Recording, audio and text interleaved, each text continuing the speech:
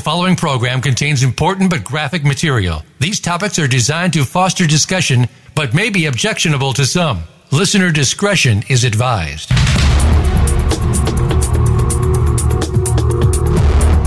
Welcome to Exploited: Crimes Against Humanity.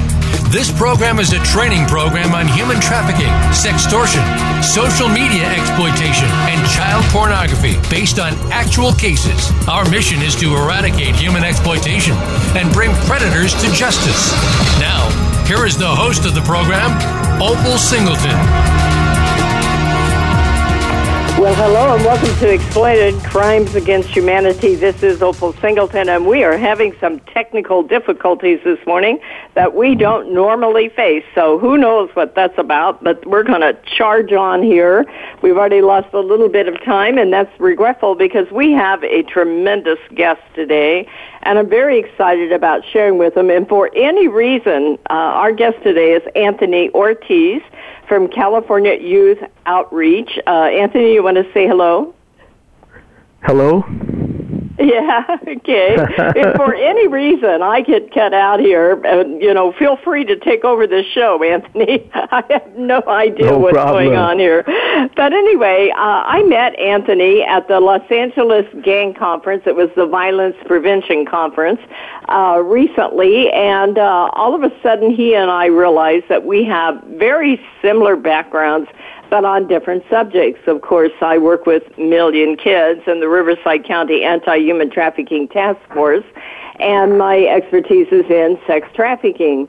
But I met Anthony because he is a gang expert, and it was just really, really exciting because 90% of the cases that we handle in Southern California on sex trafficking have a gang nexus to them. They're either operated by gangs, they interact with gangs in some way.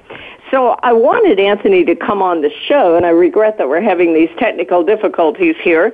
Anthony, first of all, let's get started right off the bat since we've lost some time here. Tell me a little bit about yourself and how you got into this.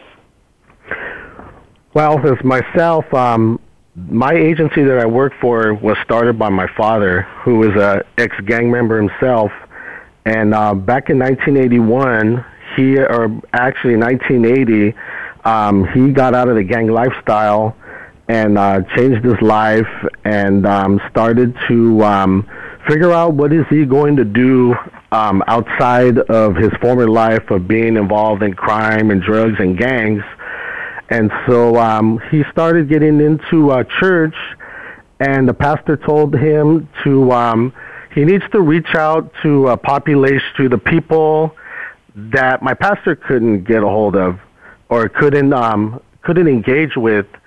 And so that population was those that were living in the neighborhood that had gang involvement, which is our background in our family. Our families still has involvement in gangs, younger generations of people in my family, and so we know about how the lifestyle is and how it impacts families and how it brings consequences. And so ever since then, my dad had been doing that mission of reaching out to those in gangs. And as I was 8 years old when he started the agency, we started as a prison ministry. So my father was going into the prisons as a volunteer. Wow. So as a myself, I grew up, as a little kid being exposed around the gang lifestyle. And when my dad changed his life, basically, when he stopped, I never got started. So, technically I was never an official gang member, but I've seen a lot and been around a lot to the point where, I had a lot of information around me where I was able to see the realities of, how this lifestyle can really impact lives and people. And it was a real guide for my life to keep me away from that lifestyle. But based on that, Anthony, what's your observation of how they recruit so many young people into it? Well, the way the gangs are now, is that they're more than just street gangs. They're cultures. And so, like, when you go to neighborhoods, even down there in Riverside County, because I know Riverside County has probably the most street gangs of any county outside of L.A. County and San Bernardino County down in Southern California. And those neighborhoods have been there for decades. And so, you know, those that have been living in those neighborhoods all that time or have been used to a certain culture there, that's what they're going to adopt, or that's what they're going to be used to living around. And so it's easier now for kids to adjust to that because to them it looks normal to them. And so they get used to the different types of things that are involved in that culture. And it doesn't even have to be violence right away. It can be how they dress, what kind of individuals they talk to, how they talk, what kind of music they listen to. And nowadays it's social media.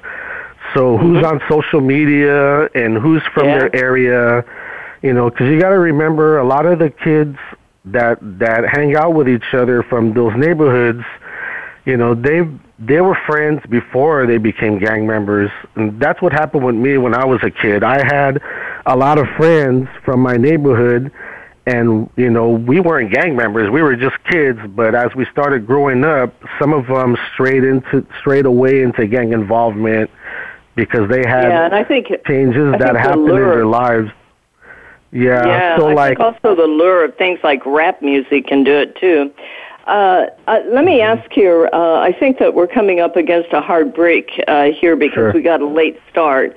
So we probably have to cut away to a commercial and like that. But when we come back, I'd like to see and hear from you how all of this works in the community. Sure, no problem. And there's a lot of changes in the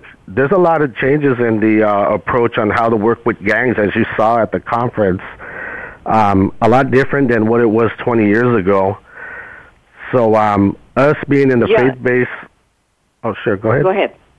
Us being in the faith-based realm, even us, we have a role where we can contribute to reducing violence and gang activity and bringing wellness to the community. You know, so even us, they're really pushing more to bring in everybody that has a resource to help people, even the faith-based community where before they never did or not as much, and now they're really bringing them in more. So that is an interesting approach, and I saw so much of that at the conference. Is that, you know, some of these gang leaders are extremely violent, especially those that are running sex trafficking rings. And so a lot of the work that an organization like you do, I think, is to keep people out of the gangs, and also any of them that you can convince not to participate in that life. How does that play out compared to just law enforcement going after, you know, hardened criminals? Well, it's all about relationship building with these individuals, because you know, a lot of these guys that are at the point where they're at in their gang career, you know, there's been a lot of their lives. A lot of them, their lives were different before they really got entrenched in the gangs. You know, a lot of stuff led to them to get into that involvement. Lots of different reasons. And so, you know, us in an agency that works with individuals, we try to figure out what all the root causes of why they got involved, and what's keeping them there, and what's preventing them from not leaving. Because there's a lot of guys, even that high up, that really don't want to be involved, but there's certain things that are keeping them there that even when you give them services and even when they progress in your programs, something's keeping them from leaving. And so there's fear of retaliation, is that part of it? I'm sorry? Is there a fear of retaliation for trying to get out? That's one of them, but really what we find out with a lot of them is they find a lot of things in the gang culture, in the gang world, that they value and that they protect, where they don't want to leave. So if they're making money, if they're feeling a sense of belonging or some kind of a family dynamic that they never got outside of the gang, then it makes it harder for them to leave. Yeah, so what we do as an agency is we try to replace all of those things with other dynamics outside of gangs that can replace it, or otherwise they have a hard time leaving. And so if they can figure out how to make money the right way without sex trafficking or drug dealing, where they're not going to they're not going to face any harm like they do when they're out on the streets. If we connect them with responsible adults, with people that can give them care and be non-judgmental and give them things that the gangs can't give them, where they can value it and they can protect it while they're trying to decide if they want to stay with the gangs or if they want to gravitate to regular society, then that's what they battle with a lot when they're trying to transition out of it, is they're trying to see if it's going to be worth leaving gangs to go the other way. And gotcha. so that's what they face, besides retaliation, which is one thing. But if it's worth it for them to go the other way and learn how to value and protect new things, then a lot of them will start to phase out. Slowly but surely they do fade away if they value new things. So can they just get out of a gang and live a normal life in the same neighborhood, or do they need to relocate? Well, that depends on certain individuals. We've had lots of kids, lots of young guys and young girls go back to their neighborhoods, and they were able to function in their neighborhoods even while phasing out of the gang. So when you help them with thinking for a change type of curriculum, and you help them to change their thinking, and you show them how to solve problems differently than what they do, because gangs use violence to solve problems no matter what they do. Right. And so if you teach them how to solve problems in a different way, without using violence, without using intimidation, without using the predatory mindset that they're brought up to use when they're involved in gangs, then they can do things differently. And so some of these kids, they live in little towns, like out there in Riverside County. There's a lot of small towns where there's really nowhere else for them to go, because they live there in a town that's only 5,000, 10,000 people, and it's hard and they can't always relocate. But if you give them the resiliency skills on know how to deter gang involvement and to make decisions where you're not going to be a threat to their homeboys or their homegirls anymore, then they can find a way to fade away even there. But they have to learn how to do it in an effective way. Gangs are only going to be threatened by you when you leave if you're a threat to them. But if you're not a threat to them, you have a good chance of fading away. If you just disappear real quick, that's kind of threatening to them. But if you fade away little by little by little, where you're not threatening them, then you have a good chance of gravitating into a new life without crime and gangs and going to prison. So, in your opinion, how many gang members are actually using drugs? I would say most of them, because one thing about drugs and gangs is they're like a marriage. I mean, they go hand in hand. And so, there's a lot of guys that when they go and commit crimes, a lot of them are under the influence when they're doing robberies, drive-by shootings, attacks on rivals. Because some of the kids that are joining, some of them have a difficult time actually committing the incidents that they're doing.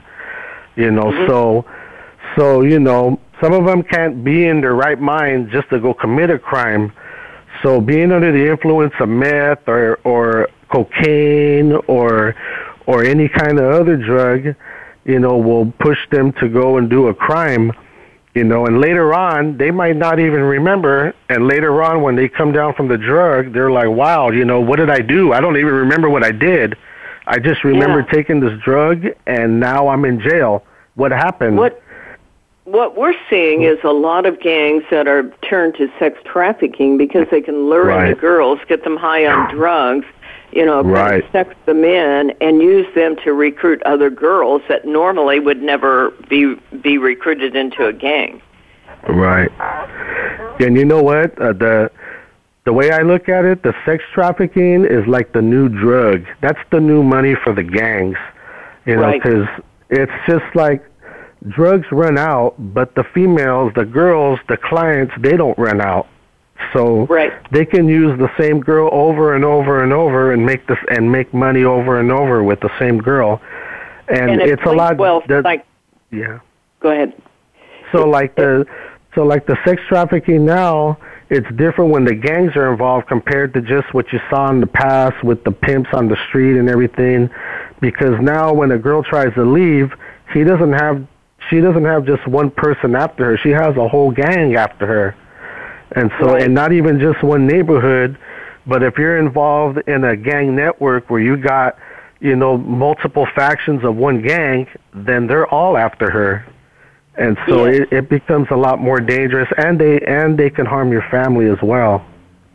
Yeah, it really plays deep into that grooming process of you owe them, that's your loyalty to the gang, you don't have the ability to say no and like that.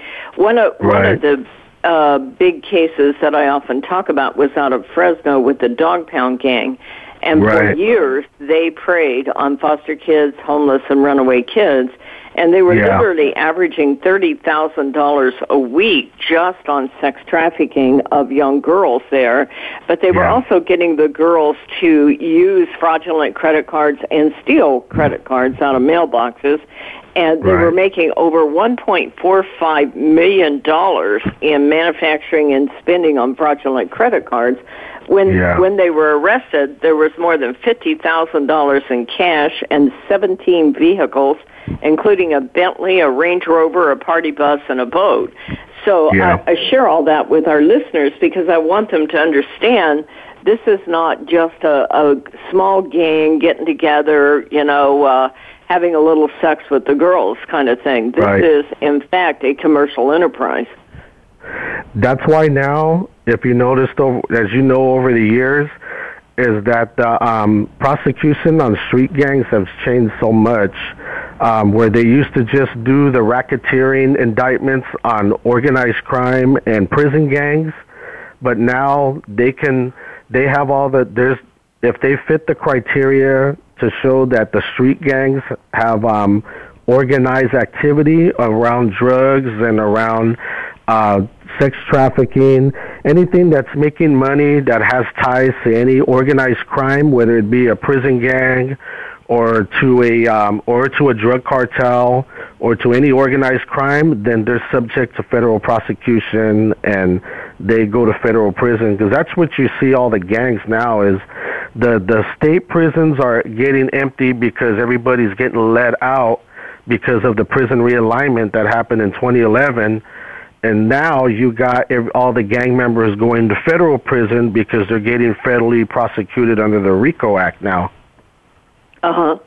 Yeah, so, that whole prison scenario. I mean, I know of 3 large-scale sex trafficking rings that were being run from prison. Yeah, and one of the crazy ideas I want to share with our listeners is I haven't done this yet, but I've been thinking about opening up a fundraising program where we are able to purchase a dog for here in Southern California.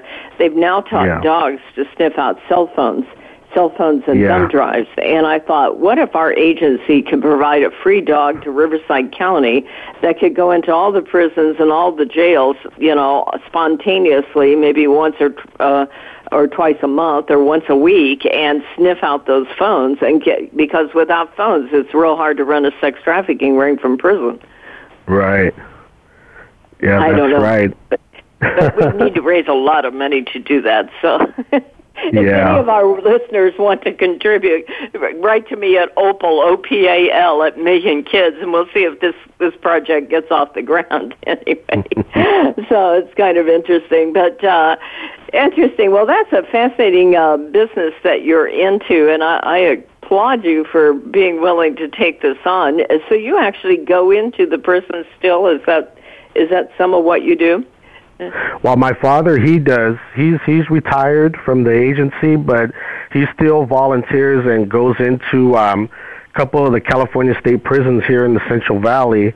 And so he's a pastor, and so he'll go into the chapel services and talk to all the inmates, and he'll speak with them and give them some hope, and give them some good messages on how they can reintegrate themselves back into society without gang involvement and drug involvement and crime. And as far as our agency, we've gone into the local juvenile facilities. For instance, in Monterey County, I have staff that goes regularly into the juvenile hall and into their youth center, where they have youth that are serving one-year commitments for criminal activity out in Monterey County. And so we do a pre-release program where we help prep them and help them to set a plan before they get released. And we keep them on a one-year case log where we try to help reduce their recidivism. But a lot of them, the majority of them, are gang involved and have gun charges and violent crime, and they're repeat offenders. And so we try to help them follow their case plan, comply with their probation, and try to help them change their thinking so they can fade away from all their bad habits that led them back to lockup. And so part of that is trying to reduce everything that got them involved into gang activity. And so that's the root of a lot of their issues. So when we reduce their gang activity, then a lot of the other stuff that led to their issues getting locked up and getting into situations that don't benefit them, then those reduce as well. And so we've had some. I do data reporting as well, and so I did a check on 16 of my clients that finished a one-year program in Monterey County, and out of 16, only 2 of them got rearrested, which was a good thing. Oh, that is cool. That is really cool. A lot of the success was because of the reducing their gang activity. So my staff would always give them guidance. That's what they wanted the whole time, is all those hours and time that they put in to give them guidance on how to follow a plan outside of gangs. That's what was really the key to their whole success. And few of them came from little towns out in Monterey County, and they went back and still live there, but because they have new skills and they got new assets that they build in them that are positive assets, now when they run into issues, now they got all the resiliency tools in order to sidestep everything that led them to violence and to getting locked up. And so now, they can function outside of gangs. They can function outside of drugs. They don't have to refer to drugs when they run into an issue, because a lot of those guys are dealing with a lot of the stuff that you're hearing, like you heard at the conference about PTSD and trauma and all that stuff. And so now, we understand what led them into gangs, all the different things that happened to them before they got involved, all the trauma they experienced when they got involved. Because you got to remember, gang members, when you refer to trauma with gang members, it's a whole different world with those guys and with those girls, because they're double, triple diagnosed with PTSD and trauma, because they have things that happened to them before they got involved, while they're involved, and you got to find a way to stabilize them, just so you can even talk to them about what happened to them before they got into gangs. And so that's one thing. Yeah. Isn't that interesting? We never think about gang members having PTSD. Yeah, and that's one thing that I've been training on as a capacity builder in the last, I'd say, about 8 months. I've been piloting this segment about PTSD and trauma just with gang members, and how is it different from your typical at-risk youth. And so I've got a good response out of it because it is different, and you have to you can follow the same path as you do with the regular clients that are not in gangs, but you got to be more patient with them. You're dealing with more things, and there's a lot of stuff you got to tackle with them just to stabilize them, just so they can even be referred to a therapist or referred to a pastor or anybody that can help them with their behavioral or their mental health. And so that's what I've been piloting, and I've been getting a good response from it lately. Wow. So is there a particular, in looking at gangs in general, the large-scale gangs, is there a particular gang that's, we're hearing a lot of talk right now about MS-13, but, I don't think people realize how gangs are organized and where they impact. And, for instance, MS-13 I know is a situation that is national, and I've seen many cases of, where that is a major problem. But then we have local gangs here, and so how are gangs organized? Are some of them like local, some report to cartels, some national? How does that work? Well, that's interesting that you say, because I would say about 20 years ago, there was a big shift in the way gangs work. As you know, in the prisons, they got gangs on two different yards in the prison. You got them on the regular yards, and you got them in the yards that are what you call the protective custody or the SNY yards. And so the reason why that happened is because the gang members now, they think a lot different than the gang members even from my era and my dad's era. Back then they were a lot more traditional. They had a different set of rules. They followed a different code. But the kids now, they don't follow that same code. At least not most of them don't. So when that started happening, even stuff across the border was changing. I mean, now that the drug cartels have really taken a grip on the drug activity, now, and there's a lot of money that's involved in that type of lifestyle. Any gang member, I mean, you don't even have to really be in a prison gang to connect with a guy across the border. The guys across the border will sell, give you drugs. It doesn't matter who you are, because, you can connect with them, and you can bring money to your whole neighborhood or to your whole block. Because, as you know, there's some gangs in California, they're not tied to any organized crime. They're just little block gangs. But they're making so much money, just like here, in the Valley, in Northern California, Southern California. They're just small little gangs, but they're making tons of money in drugs and sex trafficking, because they're connected with somebody that has some kind of organized activity. And that's why a lot of the little street gangs, even them, are subject to federal prosecution, because they're connected. And so now you have a lot of guys that they don't even have to rely on the prison gangs anymore to make their own money and to get rich on the streets. They can do it by themselves. So is there retaliation if a small gang makes their own money but they don't give it back to the prison gangs? Is there retaliation in that case? Not always, because what happened is, if there's guys that leave prison gangs and they function by themselves, in the past there would be retaliation a lot quicker.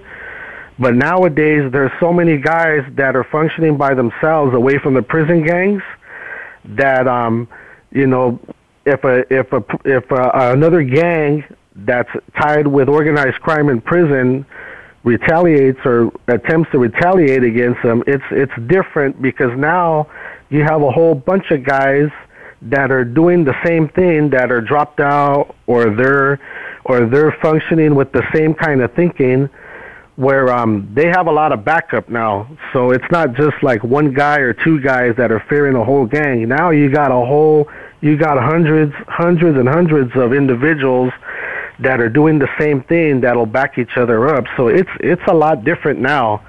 You know, it's even now, like if you go into a prison, it's almost like you can choose where you want to go. You can go to this yard where there's active prison gang members, or you can go to another yard where there's a lot of guys that are not playing all the politics in prison, but they're still making money, they're still gangbanging on the streets, and some of those guys are still somebodies in the gang world, so they can still go and do what they did before, but they don't have to abide to things in prison anymore like they used to.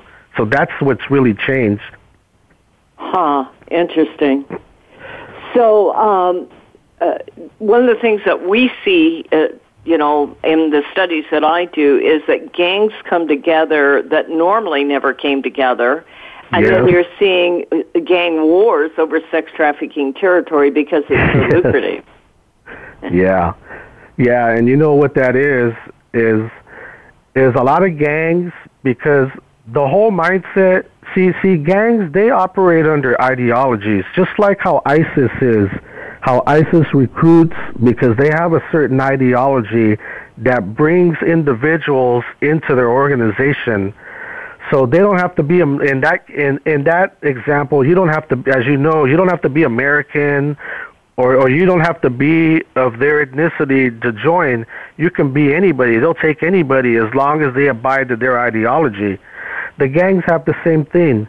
Like here in California, we got Northerners and Southern Mexicans, and so those that believe in certain ideologies of being a Northern Mexican and a Southern Mexican, then they kill just off of that, just on their identity. But you also have a lot of guys in other gangs that have a certain ideology about making money, about what their philosophy is on how they see being rich and being poor. And so a lot of those guys that you see that are gangbanging, that are all in it for the money, they have that ideology of being broke is weak, and so you have to make money. And it's getting so bad now that even the gangs that used to just kill because one wore red or one wore blue, they're kind of putting that to the side now, and they're killing over money, because money is superseding basically their identity in the gang as far as their heritage and, their background, their history. Some of these kids don't even know about that. They just know about making money. And so that's a big motivator for them. Sure. That explains something to me then, because it'll be interesting to see the impact of social media on this, because before and earlier when we worked with gangs, they would be very territorial, this block to that block kind of thing. But now with social media, for instance, one of the things I often talk about in Fresno is that you had the Dog Pound gang that preyed on local kids, but you also had the Bulldog gang that recruited nationally and sold nationally. Now the Dog Pound gang, they kind of sold locally and take them over to Las Vegas, that kind of thing. But the Bulldog gang operating in the same territory.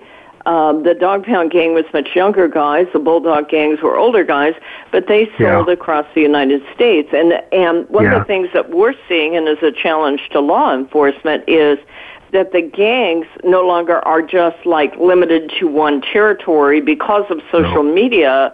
The world is their playground, basically. Yeah. See, back in the past, gangs were already migrating to other areas before even Facebook and MySpace and all that even came out. I think when social media came out, people started to see that they were already in other places that they normally weren't. I think social media just exposed how widespread the gangs got, because in the 90s, a lot of the gangs from California were already in other states. for a lot of different reasons. They move because of jobs. They move because cheaper housing. Some guys went to different prisons in other states, so families migrated to other states to be next to their loved ones. But what they did was they took their gang culture with them to these other areas, and that's why you see Crips and Bloods and Sureño and Norteño and MS-13 and areas that you never thought they'd ever be at. And so when you see social media, all it's doing is just showing you where they've been at. But even now, because now people have access to information that they never had before, even people that are not even in gangs, they can look online and find whatever they want, and they can go and migrate out anywhere themselves, because now they know where all the gangs are at in the nation. You know, who's in this state, who's in that state.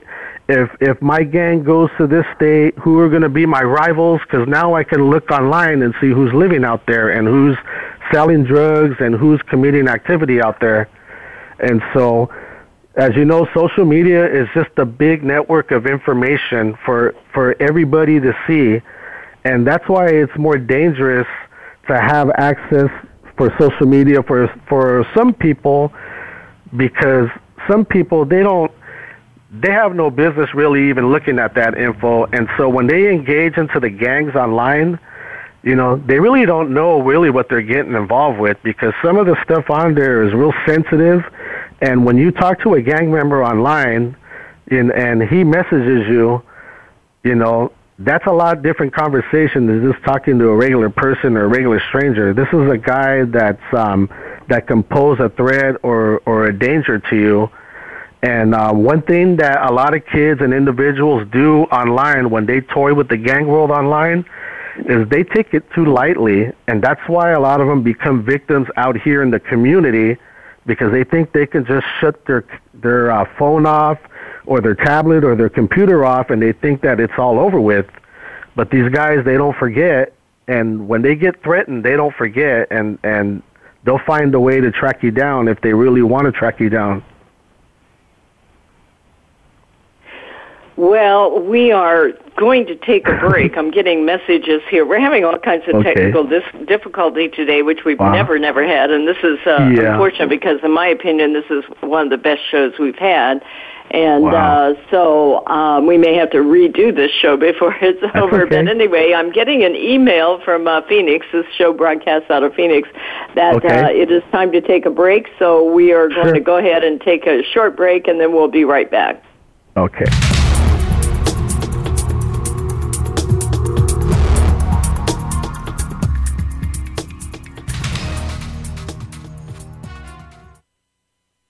Streaming live, the leader in Internet talk radio, VoiceAmerica.com. Seduced, The Grooming of America's Teenagers is the most important book a parent will read this year. Human trafficking is one of the fastest growing crimes in America. 3 out of 4 victims are U.S. citizens. Most are our young people who have been lured into prostitution by a boyfriend or girlfriend or hook up with a newfound love on the internet. Sometimes they are victims of blackmail as a result of sending a revealing photo. Sometimes it's catastrophic. Opal Singleton, president of Million Kids, has written a powerful book for parents, educators, civic leaders, and first responders about how predators use social media, apps, chat rooms, video games, and the dark web to access, groom, recruit, and exploit young people. It is truly a must-read for every parent, grandparent, and teacher in America. Seduced, The Grooming of America's Teenagers will help you understand how technology makes an innocent teen vulnerable to predators and how to talk to teens to keep them safe. Priced at $15.99 plus $4 shipping, Seduced can be ordered at millionkids.org. Share this with everyone you know. Streaming live, the leader in Internet talk radio, VoiceAmerica.com.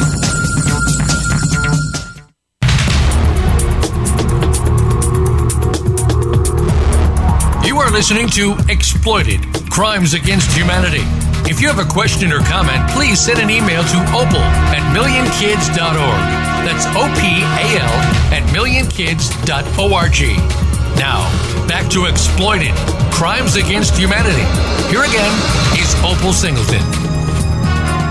Well, hello and welcome back to Exploited, Crimes Against Humanity. This is Opal Singleton. The show is brought to you by Million Kids, MILLION.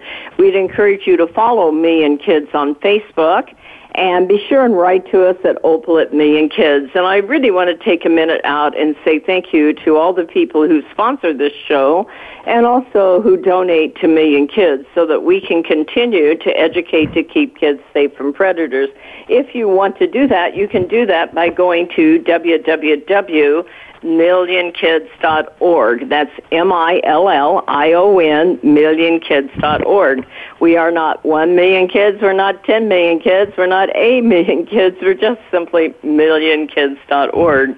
Well, today we have as our guest Anthony Ortiz, and he is with California Youth Outreach. And he is a gang specialist. And, this show, I apologize for the technical difficulties that we're having. This show, in my opinion, is really just chock full of information. You can listen to this show over and over. You can share it. It is archived at exploitedcrimes.com. That is exploitedcrimes.com. Go to the last episode there.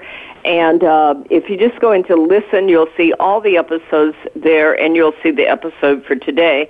And you're welcome to download this show, share it anywhere you want.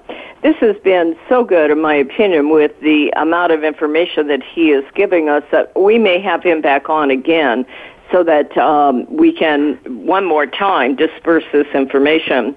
So Anthony and I were talking about the changes that are taking place in gangs and gang formation. And I believe that that's really, really important information for any first responder, any law enforcement, any social worker to understand. And before we get back into that, I just want the people to know, how can they reach you, Anthony? You can reach me at I have a Facebook called Breakout Prison Outreach California Youth Outreach. You can also reach me at my website at cyoutreach.org, or if you want to get directly in touch with me, you can email me at tjunior@cyoutreach.org, and I'll answer any questions you might have about the broadcast today, any questions about the information that we shared today. Okay, and if they had trouble getting all that, since it went fairly quickly, they can always reach me at Opal@MillionKids, and I'll forward it over to you.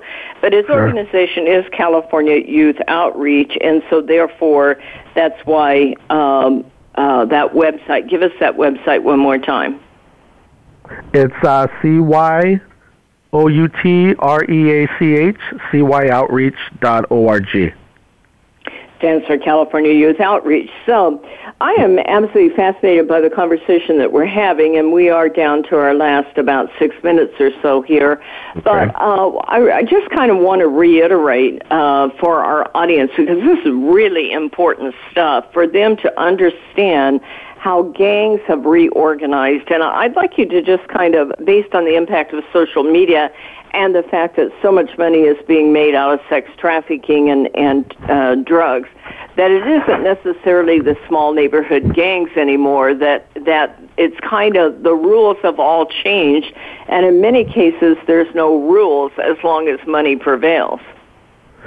That's the mindset now. And when I did my training with just these last several months, when I started researching, one thing that I found that has really impacted the kids in these last 10, 15 years is that the kids have a different personality than the guys in the past. And so if you notice, a lot of the kids live in the hip-hop generation now. And so I followed the hip-hop culture since I was 11 years old. And one thing about the hip-hop culture is it teaches kids, it shows kids how to speak up for themselves, how to question everything, how to do things for their own, not to get discouraged by anything else, but to just do for yourself. And so when you look at how the gangs are, their personality is right now, all of that is fitting into everything that they're doing right now, even to the point where now they're breaking away from traditional gangs and traditional rules, and they're doing their own thing. And and money is a big motivator for them to do that. Wow. We're down to about the last 3 minutes, and this is probably an unfair question. We need to pick up and do this again, but...